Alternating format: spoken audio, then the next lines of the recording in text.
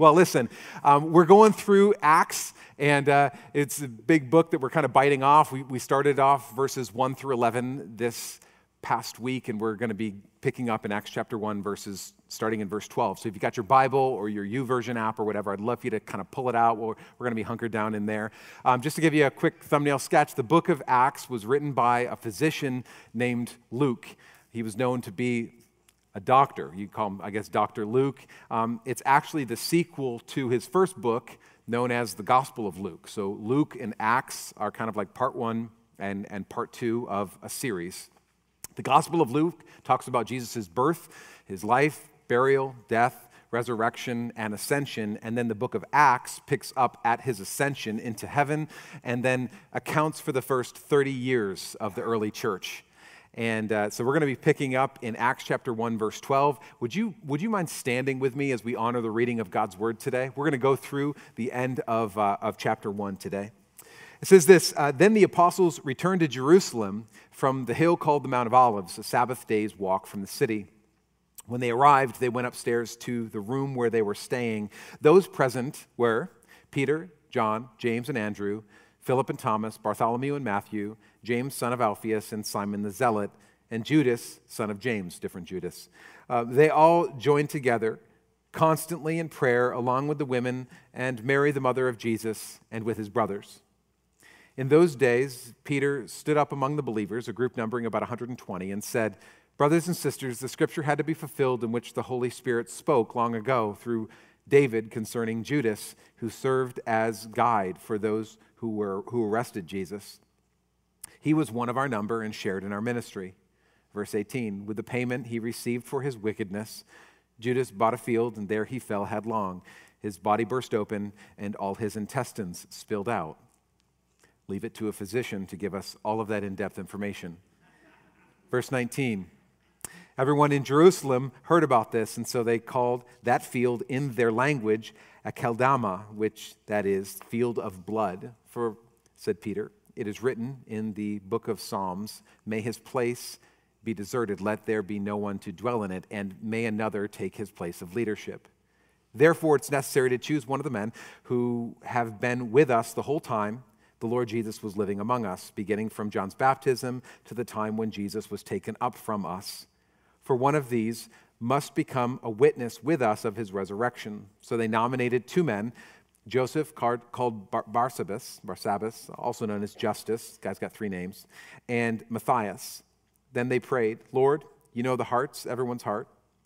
Show us which of these two you have chosen to take over the apostolic ministry, which Judas left to go where he belongs. Then they cast lots, and the lot fell to Matthias. So he was added to the 11 apostles. And the other guy said it was an honor just to be considered. That was added on.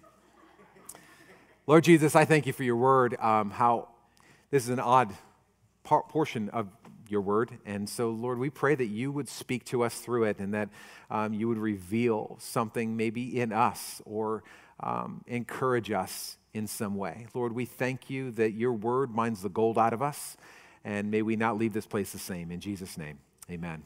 Be seated. Thanks. Honestly, this portion of Scripture is one of those that is a bit odd. Talks about Judas's suicide and his intestines spilling out, which seems like a bit much. And then it talks about the replacement of Judas, seemingly chosen by a game of craps at the Oxford Casino. Like it's kind of this weird thing of like, oh, this is an odd portion. And honestly, even as I was reading it this week, I was thinking, Lord, can I just skip to chapter 2? Because that's what we all want to get to. We all want to get to, they were gathered in the upper room, the Holy Spirit, tongues of fire, tongues, all this stuff. Like, and yet I'm reading through it this week, and I literally heard the Holy Spirit whispered to my heart was this: pay attention to the people I can use.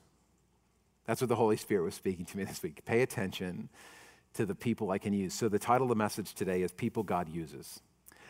Last week we talked about the final command of Jesus to his disciples. We said, it actually wasn't the Great Commission. It was actually right before Jesus ascended. He talked about going and waiting for the Holy Spirit.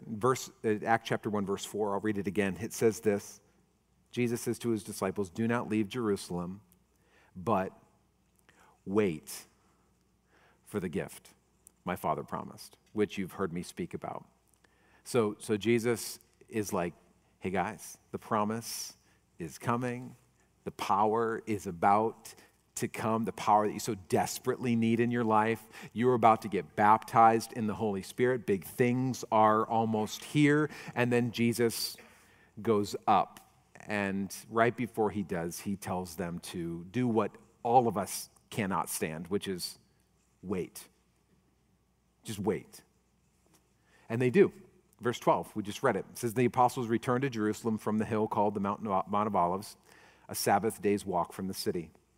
Just so you understand, when it says a Sabbath day's walk, it doesn't mean like on the Sabbath they walked all day. It just means essentially on the Sabbath, Jews were only allowed to walk about 2,000 cubits, which most of you don't even know how much 2,000 meters is, let alone a cubit. So let me give you an idea. It's about a little over a half mile.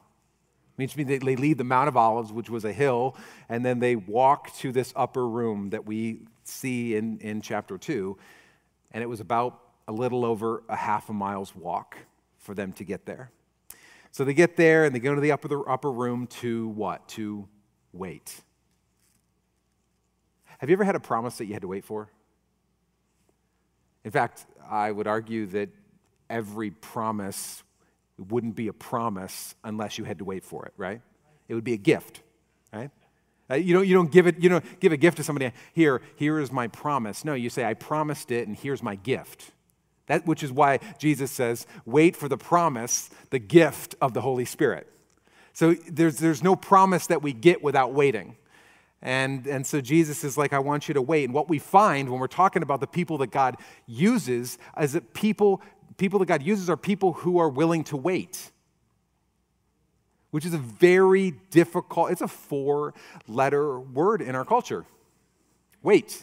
No, I don't like waiting. I don't want to wait for things. I don't want to wait to get this. I don't want to have to wait for much of anything. Can I encourage you that when you are waiting for something and you don't know what to do while you're waiting, just simply do what Jesus last told you to do.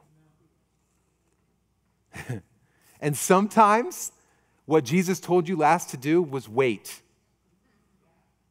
I know you're like, I know, but I got the promise and the Holy Spirit and God wants to do this and he wants me to launch this and this ministry and this is what he's put in my heart. He's given me a vision. I have a dream of this. But the last thing he told you to do was wait. And sometimes for some of you, the last thing he told you to do is don't leave. Stay. Don't go. Or listen, sometimes what Jesus last tells us to do doesn't look at all like the promise, but it is the very thing. Because why? Because waiting, sometimes just being obedient is the pathway to the promise. So Jesus doesn't give us suggestions, he gives us directions. Do you realize that? When Jesus speaks something into existence, when he gives us a commandment, it isn't the great suggestion, it was the great commandment, right? The great commission. And when we start to think that his directions are merely suggestions, then we begin to walk in rebellion, but we call it freedom. I'm going to say that again so that you're fully mad at me. When we begin to look at Jesus' directions as suggestions, we start to walk in rebellion, but we call it freedom. If you're not sure what to do while you're waiting for the promise, do the last thing Jesus told you to do, even if it's not that fun. Because if you choose to step outside of the last command of God, don't be frustrated when your holding pattern gets elongated. Well, I'm just waiting. I know, because that's the last thing he told you to do. Don't leave. Don't leave Jerusalem. Stay. Wait. Because obedience is always the pathway to the promise. And delayed obedience is disobedience in God's eyes. God, not only in God's eyes, if you're an employer, if you're a parent, you know that delayed obedience is disobedience. You tell your kids, I want you to clean your room. I'm going to give you 15 minutes. Half an hour goes by. They haven't cleaned their room. Why didn't you clean your room? I'm going to get to it, Dad, right? Whether you're a parent, You've got a coworker, you're a leader in any form. Delayed obedience is disobedience. Amen? And so Luke writes, and he's like, okay, these 11 disciples, because, remember Judas had committed suicide, and they joined this group of what the Bible says is about 120 people, and it doesn't tell us exactly what the conversation was or anything. I'm just imagining these 11 disciples, they hear from Jesus, then he beamed me up Scotty's, and then they go back to this group of 120 to tell them what they had just witnessed. Hey guys, listen. Jesus told me that we're to wait here, not to leave Jerusalem, because something big is about to happen. Really? When? I'm not sure, but soon. Okay, well, what's it going to be? I'm not sure, but it's going to be big. Like he said something about baptism and the whole, I don't even know what that means, but it sounds pretty exciting, and we're not supposed to leave. The last thing he told us to do is to just wait, and we're going to receive power, and we're going to change the world. Now, let's not forget, there's 120 people huddled up in an upper room, essentially a little bit scared. Jesus was killed. The Romans had killed him, and they're kind of wondering, like, are they coming for us? They're not thinking, yeah, we're going to change the stinking world. They're just like, okay, the 120, let's stay here. Have you ever felt like God had an inflated view of what he could accomplish through you?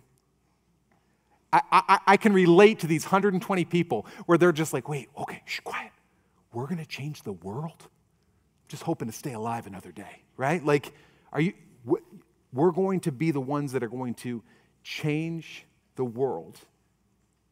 Have you ever felt like God had an inflated view of what he could accomplish through you? I was looking it up, so I actually looked up the population of Israel, Palestine at that time. So there's 120 people in an upper room. It was estimated there was about 4 million people in Palestine in that time frame, okay, when they were waiting in the upper room. I just want to give you an idea in case you feel like you are the only Christian in your workplace. 4 million people, that, if you do the math, amounts to about 1 in 30,000 people. So the 120 people, they represent 1 in 30,000 people in their hometown, in their city, in their region, right? Now, just in case you don't know this, the population of Biddeford is 21,500, which would mean that you, sir, you, ma'am, would represent the only Christian in Biddeford, Maine. That's it. You're the only one. You would represent Portland. Maybe 2 of you would represent Portland. Half of you would represent Lyman, Waterboro. Like, what I mean? Like the reality is they were so stinking outnumbered, and yet Jesus looks at these people, this ragtag group of people, and he's like, I know you feel like you're the only one, and you pretty much are 120 people in a huge region. And for you, Christian, you may feel like you are the only Christian in your neighborhood, in your workplace, in your work crew, at your job, in your office, maybe even in your family. You are the only one. Talk about small beginnings. Changing the world. Let me just say, and I know this sounds crazy, but I think that Jesus sees you filled with the Holy Spirit as the small beginning for changing the world around you. He doesn't look at, how many do I have? I only got 120. Well, that's 1 in 30,000. I guess that's good odds. That's horrible odds. It's horrible odds. And you're like, man, I don't know. I just feel beat down. I'm the only Christian at Bath Iron Works. I'm the only Christian at Portsmouth Naval Shipyard. I'm the only Christian in my family. I'm the only Christian in my entire office. And Jesus is like, okay, so that sounds like a great opportunity. What? Are you kidding me? He sees you filled with the Holy Spirit as an opportunity for revival. Do you realize that? And I know it sounds crazy, but think about how crazy it must have sounded to these 120 people filled in this upper room. They weren't waiting for their city leaders to get saved, to come to faith in Jesus. They weren't like sometimes we're like, I hope that Biden changes. I hope that this changes. I hope that something changes in my world or somebody else gets saved. He's like, no, I've actually placed you in this place for such a time as this, filled with the Holy Spirit, which means that I've given you everything that you need for life and godliness, which means I've given you everything that you need for revival. What? I'm just telling you how he sees you. And when we talk about the people that God uses, sometimes it's just people who are willing to do the last thing that Jesus told us to do, and to wait. The next thing, he says this, God also uses people who are devoted to prayer. Verse 14, they all join together constantly in prayer. They all join together constantly in prayer. Let me say it again. They all join together constantly in prayer. It seemed like it was a bit of a habit. 120 people, 10 days in one room, waiting and praying. Think about this. And they didn't know how long it was going to take. 120 people, 10 days, one room, praying, waiting. I bet it started to stink, that's what I'm going to say. But prayer is what united them. Prayer is what united them. Many people view church as the building that we come to or the service that people attend if they choose. But these people were not just phoning it in and doing church. They were united in prayer. Do you want to know how to break down division? Pray with each other. You want to know how to bring restoration to your marriage? Pray with each other. Let me just tell you, it's very difficult to hate on someone when you're praying with them. It's very difficult to hate someone when you're praying for them. Thank you. Because I watch this, and I hope that we glean some things as we go through this whole book of Acts, because it strips away all of our Christianese and the things that we consider Christian and church in our American society today. But as I look at these guys, I just see a difference of how we pray and how they pray. Because I pray, I have prayer requests. I ask God to heal something. I ask God to fix something that is broken. I'm essentially praying that God would do something. I just need him to get him to do something. But if we're going to get back to the basics, we're going to strip back all of the things that we consider Christian and look at the first followers of Jesus Christ. What if the primary purpose of prayer is not to get God to do something, but to get God to do something in us? As they're waiting for 10 days, praying, they're just preparing. God, change me. Do whatever you need to do so that I'm going to do whatever I can do in my power so that you can do whatever you want to do in me. God, I'm not praying to move you. I'm praying to move me. I'm not praying to change your mind, God. I'm praying that you would change my mind, God. I'm not praying to tell you something that you don't know, God. I'm praying that you would reveal something that I am too blind to see in my own life. Have your way. God, have your way in me. What if that changed? What if all of a sudden it changed from, God, would you heal this, fix my stupid, do this, fix this, change her, change them, change this. God, and just said, God, I pray you would do a work in me. Change my mind. Change my heart. Do something in me. Do something in me. Because I think many times we pray, but what we find here in the book of Acts, and we're going to keep coming back to it because we're reading through this, is that many times we pray after we act. So we pray prayers like, oh crap. Can you please, whoops. Can you fix this? We pray prayers after the fact, after we act. But what we find time and time again as we look at the early church is that they continually prayed before they acted. Prayer preceded action. They asked questions to God like, where should we go? What should we do? What should we say? Not, oh shoot, can you fix this? And whoops, I launched too soon. Oh, I said that, and can you put it back in? No, they were continually praying before they acted. Is that how you view prayer? Are you praying before you act, or are you praying after you act? Verse 14 says they all joined together in constant prayer. And then he gives this little caveat about people that were there, and I love it. He says, along with the women and Mary, the mother of Jesus, and with his brothers. It's very intentional that Luke includes the women in this group because the cultural norm, whether you like it or not, was to only mention the men. Because that's who, we'll see. They wanted to have 12 men, and the men were the ones who were mentioned in the count, and I'm not saying that was right or wrong or anything. I'm just saying that was the cultural norm. And essentially, what I love about this is that Luke is setting the stage to make sure that we understand that Theophilus understands that women received the baptism of the Holy Spirit as well, and were just as essential in this ministry. You can clap, that's okay. Look at, sweetie, listen to this. A woman was the very first gospel preacher. I'm going to leave that right there. You can look it up. She was the first one to tell everyone. Nobody believed her, but she was the first gospel preacher. And I'm just going to leave it there. Okay. Not only that, but we find that among the 120 was Jesus' mother and Jesus' brothers. I need you to understand that these brothers were not always on Jesus' team. We find, and you can read this in your own time, that in fact, Jesus' brothers seemed a little bit concerned, maybe even about Jesus' mental state at times, and they were concerned about their older brother and tried to kind of like take him away and have him come back home. How many of you have older brothers? Anyone in here? Older sibling, older brother? Okay. What would it take to convince you that your older brother was the Messiah? I could tell from the laughter. Now, here's the thing. I know that most firstborns think they are the Messiah, right? I'm a firstborn, so I get it, right? I understand that, right? I'll own that, right? And you may be convinced that maybe he was the devil, but like, what would it take for you to be convinced that your older brother is the Messiah?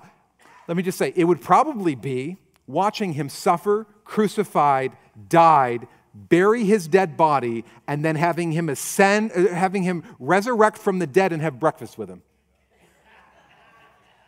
And for some of you, that would probably be the only way that there would be any shred that you would ever come to the place of saying, yes, I think that possibly my brother could be the Messiah. It would take a lot, wouldn't it? It would take a lot to change your mind. And so I just want you to understand that this group of 120 people is made up of men and women and friends and family and acquaintances and probably a few people that you really don't even like, because there's always that in a group of 120 people. And they're all up there convinced and praying and in one accord and waiting. Can I just encourage you as I look at this group of people, these are the people God uses. People kind of like you. And he continues, verse 15. In those days, Peter stood up among the believers, a group numbering about 120, and said, "Brothers and sisters, the scripture had to be fulfilled in which the Holy Spirit spoke long ago through David concerning Judas, who served as a guide for those who arrested Jesus." The third point is this, that God uses people who are devoted to God's word. God uses people who are devoted to God's word. Leaders follow Scripture. I want you to see this. Peter and all these other people up there in the upper room, they actually believed that the Word of God was the Word of God, so they devoted themselves to it. Not just in word, but in action. Is that how you view the Word of God? I'm amazed at the amount of believers that will say, yes, I believe that the Bible, the Word of God, is the Word of God. But I'm amazed at the amount of Christians that either don't read it, couldn't find a book in it if they tried, or will disregard the parts that they just don't agree with. And here's what I would say to you, as much love as I can give you, either this is the Word of God or it isn't. If it isn't, throw it away. Please disregard it. But if it is, it's not only worth reading, it's not only worth knowing, it's worth devoting your life to. People God uses are people who are devoted to God's word. And this is what we see with Peter. He's like, it had to be fulfilled. Why? Because the word of God says it. The Bible says it, so therefore it has to happen. So we're going to walk in obedience to God's word, even though we don't necessarily know what that looks like. It continues in verse 21. He says, therefore, it's necessary to choose one of the men who has been with us the whole time, The Lord Jesus was living among us from the beginning, from John's baptism to the time when Jesus was taken up from us. For one of these must become a witness with us of his resurrection. This is where it gets a little weird. I mean, they're essentially needing to replace Judas's position. They're the 12. They've always been the 12. They're probably known as the 12, right? But now they're only 11 because Judas is no longer there. And so they need to add to their 11 to make them 12. And it's interesting to me that the only qualification to be considered in this crazy elite position, was not that somebody just kind of knew about Jesus or was kind of a peripheral crowd member around Jesus or a fan of Jesus, but that it was a person who had a personal witness of Jesus' life and his resurrection. Someone who knew Jesus firsthand and knew it to be true and was willing to stand up and say, I know that Jesus Christ was the Messiah. Because why? Because I've been with him when he was baptized and I've seen him ascend to heaven. God uses people who know Jesus. And I believe that he is still looking to use people with that same simple qualification today. The same one. And we've said this the past few weeks, that we do not worship a dead, inspirational dead guy, right? Jesus was not some sort of a hippy-dippy teacher who came and lived and died. We don't just read about him and study about him and sing songs about him. He's not just a character in a book. We serve a risen King. We worship a God who wants to be encountered and wants to be known. And so the real mark of Christianity is, do you believe in Jesus Christ, that he is who he says he is? The real mark of Christianity is, have you met him? Have you met him? He's my King. Have you met him? It's the real mark of any Christ follower. And I wonder how many times we put all kinds of other expectations onto ourselves of that, well, this is what has to happen in order for God to use me. And yet, the one single qualification to add to the 12 disciples was, have you met him and did you stick around? Did you not leave? Because so many people had. Because Jesus offended them. One of the disciples offended them. Thomas doubted. Peter was an idiot. We have all these, I can't stick with these 12. I'm out of here, right? Like, the one mark is, have you met him and did you stay? Did you stay? Hallelujah. And then it gets better. Verse 23. So they nominated 2 men, Joseph called Barsabbas, also known as Justus, and Matthias. This is literally all we know about these guys. We actually don't even see them mentioned at all in the rest of Scripture. You would think that other things would come into play here, maybe their resume, their public speaking ability, their leadership experience, their education, their personality profile, like are you an INFJ? I don't know. We could really use one on our team. I mean, this is a pretty big deal, right? You're adding to the 12. You think that maybe they'd be thinking, well, we need somebody with some financial experience because they're replacing Judas and he used to be the treasurer. So do you have any financial experience that would really kind of sweeten the deal? But no, I just want you to see this. They're just looking for a guy who knows that he knows that he knows that he knows that he knows that he saw Jesus and hasn't left him. It is crazy encouraging, I hope, for all of us. That one of the greatest attributes of leadership in the kingdom is staying over the long haul, and it is so rare, and it still is. The last point is this, that God uses people who are ordinary. He uses people who are ordinary. Jesus certainly didn't call his first disciples because of their abilities. They were fishermen, tax collectors, who even knows?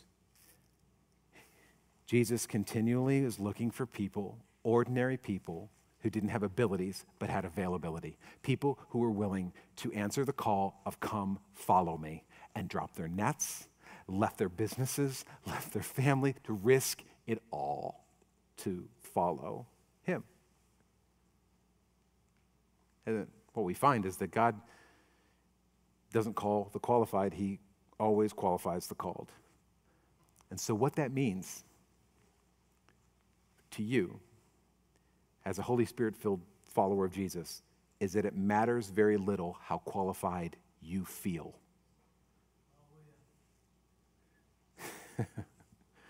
Yeah, but I don't have my degree, and I don't really know the Bible, and I can't find the scripture always and all the time. I just want you to understand that, like, in the kingdom of heaven, Jesus is just looking for people who are willing to be available to come follow him and continually stay to follow him. It's people who realize that it is only when God puts his super on my natural that I can do anything for him. It's not because of my great expertise, and not even my past experience in business. All that may come into play, but I'm just wanting you to know that it is the power of the Holy Spirit in you, that God wants to work through you, that is the very thing that will change the world. That's the beauty of the gospel. So you want to be used by God? Wait on him. You want to be used by God? Be devoted to prayer before acting. You want to be used by him? Let his word have the final say in your life. Man. You want to be used by him? Commit to knowing him more and more and more and more, realizing that it is the knowing of Jesus that will literally promote you in the kingdom of God. Why don't you stand with me? We haven't even gotten to Acts 2. Come on. I'm excited. I'm going to finish it right here in verse 24. Because this is the weird part, and some of you may have some questions about it. So it says, then they prayed, Lord, you know everyone's heart. Show us which of these two guys you've chosen to take over the apostolic ministry, which Judas left to go where he belongs. And then they cast lots. And the lot fell to Matthias, so he was added to the 11 apostles. Now, for some of you, you're like, wait, I don't even know what casting lots means. Does it mean that they voted? Like they all kind of got together and like, I don't know, vote for Matthias or Barnabas, Justus, whatever his name is. He's got 3 names, can't make a decision, right? Like, no, it wasn't voting. It was more like a lottery. It essentially means like in today's kind of what we would do is like put 2 names in a hat and kind of move it around and someone pulls it out and Matthias, you're going to be added to the 12th apostle, the 12th disciple. Like, essentially, and this is weird, but essentially they're kind of like, hey, we don't really know. You're both great guys, but we can't really make a decision based, like which one. So we're just going to roll the dice and let God decide. And you may be thinking, like, is that how I should pick a husband? Please do not. Lord, am I supposed to, take this new job, and am I supposed to move to Portland, Oregon? Should I do that? No. Is it like an 8-ball where you should just kind of ask God, Lord Jesus, tell me so? Maybe so. No. Is that how we're supposed to make decisions in the kingdom of heaven? Like, they added, this is a big deal, and they add the new guy by casting lots. And here's what I would say. There are many things in the Bible that are just descriptive rather than prescriptive. Let me say this in a different way. Sometimes, just because it happens and it's recorded in this book does not necessarily mean that this is how you're supposed to do it from now on. It's descriptive rather than prescriptive. It doesn't actually even mean that God told them to do it, because there's actually not a place in here where God said, thus saith me, cast lots. Peter thought, this has been a thing. They've done this in the past. Ancient Jews used to do this. They didn't see it as divination. They saw it as the hand of God making a choice. But in fact, here's the cool thing. This is the last time that we see casting lots being a decision-making practice in the Bible. Last time. And it is right before the Holy Spirit came. So what changed? It's right before the Holy Spirit came. What changed? they were baptized in the Holy Spirit. What does that mean? It means that as Spirit-filled believers, what we find from there on out is they just started asking God to reveal his will, and he did. Jesus, where should I go? What should I say? Should I stay or should I go? Should I do here? Should I say here? Who should we add? What should we go? How should we do? Who should I bring along with me? And God continually led them. They just started asking God, and he answered. Romans 12:2 says, do not conform to the pattern of this world, but be transformed by the renewing of your mind. And then this is what it says.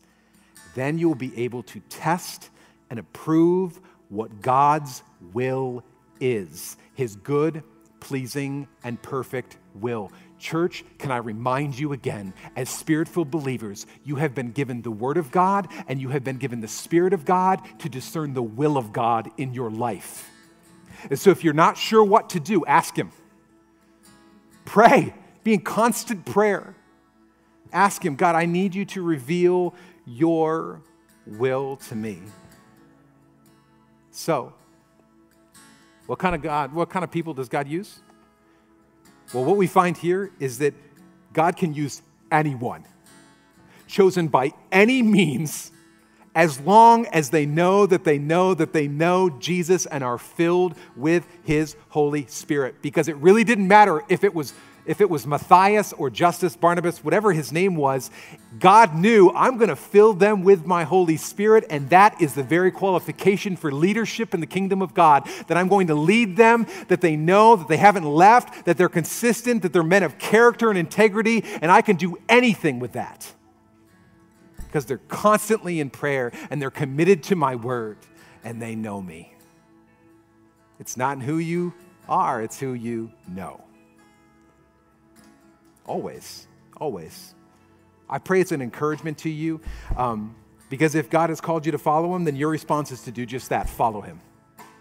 And as we close today in worship, this is what I want to encourage you in. As you wait on the Lord today, and I encourage you to wait on the Lord in this time of worship, what if we simply focused on the last thing that Jesus told us to do?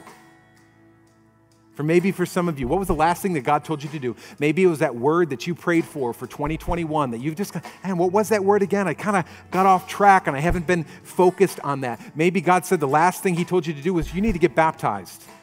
The last thing he told you to do, you felt the Holy Spirit leading you to do something or go somewhere or just stay. I just want to remind you that obedience is the pathway to his promise. So Jesus, as we lift your name up high, God, I pray that we would wait in this moment and truly consider the last thing that you've called us to and refuse to move from it. God, I pray that there would be a steeliness in us, that it is the very power of the Holy Spirit in us that is the only power we need for life and godliness.